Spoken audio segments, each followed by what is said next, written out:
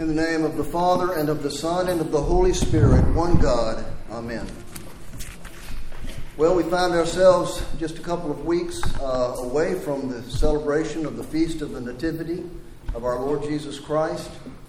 In the Orthodox Church, unapologetically calls you and me to control our appetites during these days through fasting, but also through self-control in every other way. The world gives us a totally different message. Indulge yourself. Party, have a blast. Feed those appetites. Are our appetites evil? No, they're not. But this is a time where we are preparing ourselves for a meal that is eternal. And that being the banquet that God calls us to in eternal life. But we need to understand and be reminded, you know this already, but to be reminded that the invitation that comes to us is a perpetual, dynamic invitation. And our answer is the same as well. Our Lord calls us to follow Him, to become like Him, to deny ourselves, to deny our appetites for a while, and to draw near to Him. That's what the fast of the Nativity is all about. It is a time of preparation. Preparation to do what? To celebrate, to partake of the feast, which will be provided to us by our Heavenly Father. We read today, a certain man gave a great supper and invited many. That certain man, my friends, is God the Father. And this great supper, according to St. Gregory the Great, is that eternal banquet prepared by God for those who accept His invitation to partake of the glorified body and blood of Christ. He invites you, me, and each and every human being in every age to come and dine with Him in His kingdom. This is not a banquet, by the way, that we do not have any partake of, or the ability to partake of, until we get to heaven. It is a banquet that we partake of in a measure here, even today, as we draw near to the chalice, to the body and blood of Christ. That is our just the sort of down payment, the earnest, if you will, of what awaits us in the kingdom. And it will sustain us furthermore, if we allow it to. It will sustain us as we learn to deny our appetites for a while, to deny the passions that get so ignited by these appetites. Those things, for the most part, lead us in the wrong direction.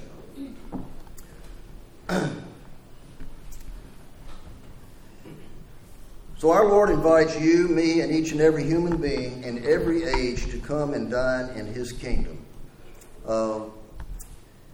He uses the term supper because none will follow it. No other, this is truly the Last Supper. It is the fulfillment of that glorious banquet. So the invitation is extended to all regardless of nationality, regardless of socioeconomic status. And this great supper will not be followed by any others. But in this parable, we see that those to whom He first issued His invitation began to make excuses as to why they could not come.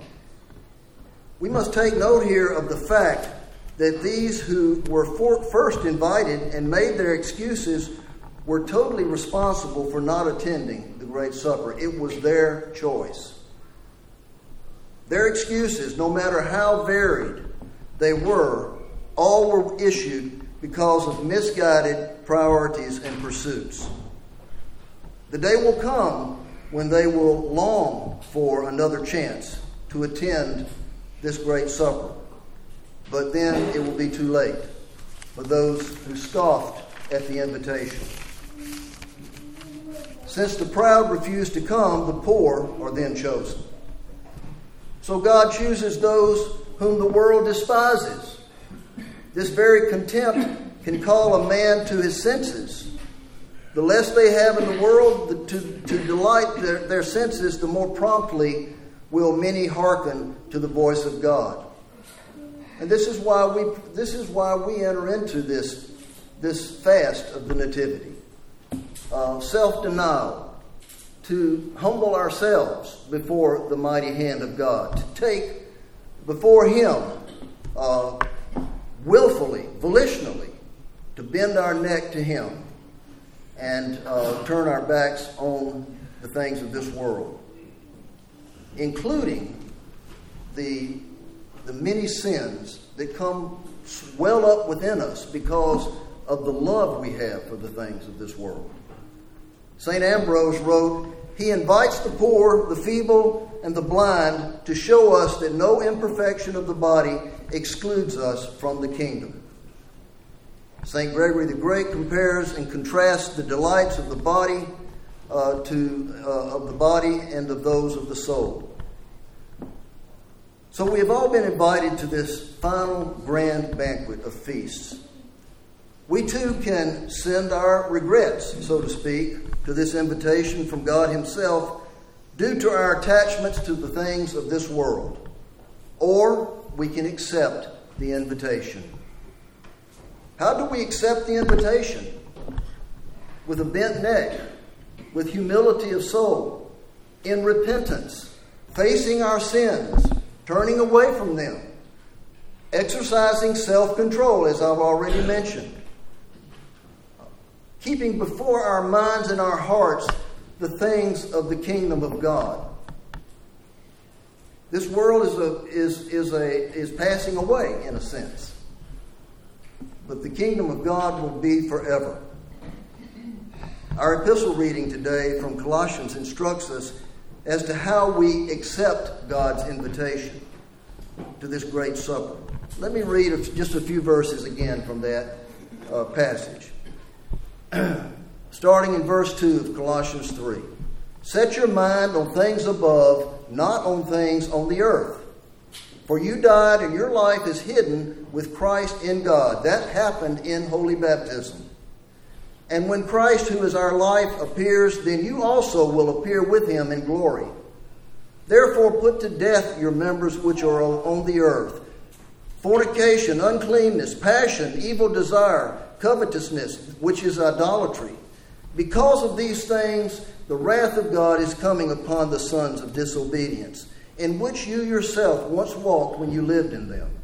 But now you yourselves are to put off all of these: anger, wrath, malice, blasphemy, filthy language out of your mouth," etc., etc. That's not an exhaustive list. There are many others, as you know.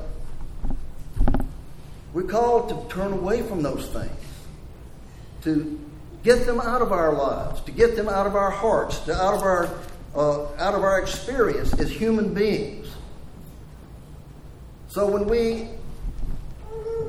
respond to this invitation, to this final grand feast, we turn away from those things. That's how we say yes to God. We say yes to God by turning away from the darkness back to the light of Christ through repentance. And He loves us, and He helps us do that even. But we need to do it. Make no mistake about it. Every one of us, myself being the foremost of all, we need to face our sins. We need to face our proclivities toward the passions and to turn away from those things and to not let them control us. So fasting and self-control are kissing cousins, as it were. They go hand in hand during this time of the fast of the Nativity. To say yes to the invitation is to say no to sin and to put on the proper attire for this indescribable banquet, Christ Himself. To put His life on with us. He died for you. He rose again for you. He didn't have to do that, but He did do that. And that is all that matters. That is the treasure. Today we come forward to the chalice. We come to partake of his body and of his blood, to bring his life into ours, sinners that we are. Let us not make excuses to deny ourselves of that life-giving sacrament. Let us not allow ourselves to be conditioned by this world that is fallen as to what Christmas is all about, even, for one thing. Let us not allow the spirit of this age to take us away from God. I would like to just close with a quote here from St. Theophan the Recluse. He uses this term, the grace-filled awakening. He writes, the state of the soul which is awakened and inspired by grace is defined in contrast with the state of the soul which has been put to sleep by sin. Sin separates a man from God. A man having deviated from God into sin does not perceive or feel his dependence on him. He lives as if he were not of God and God were not of him, like a willful servant who has run away from his master.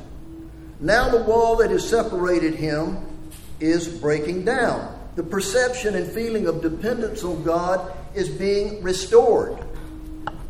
Previously, sin had enveloped a man with blindness, deadness, and carelessness. In the moment when grace strikes him, this is reversed. So, my dear friends, let us continue to prepare ourselves for the great feast of the Nativity. Let us draw near to God, knowing that he loves us. Let us confess our sins before him, knowing that he has forgiven us. Let us take on whatever needs to be taken on through self-examination. Let us say yes. Let us send an unequivocal yes to the invitation to that great banquet. In the name of the Father, and of the Son, and of the Holy Spirit, one God. Amen.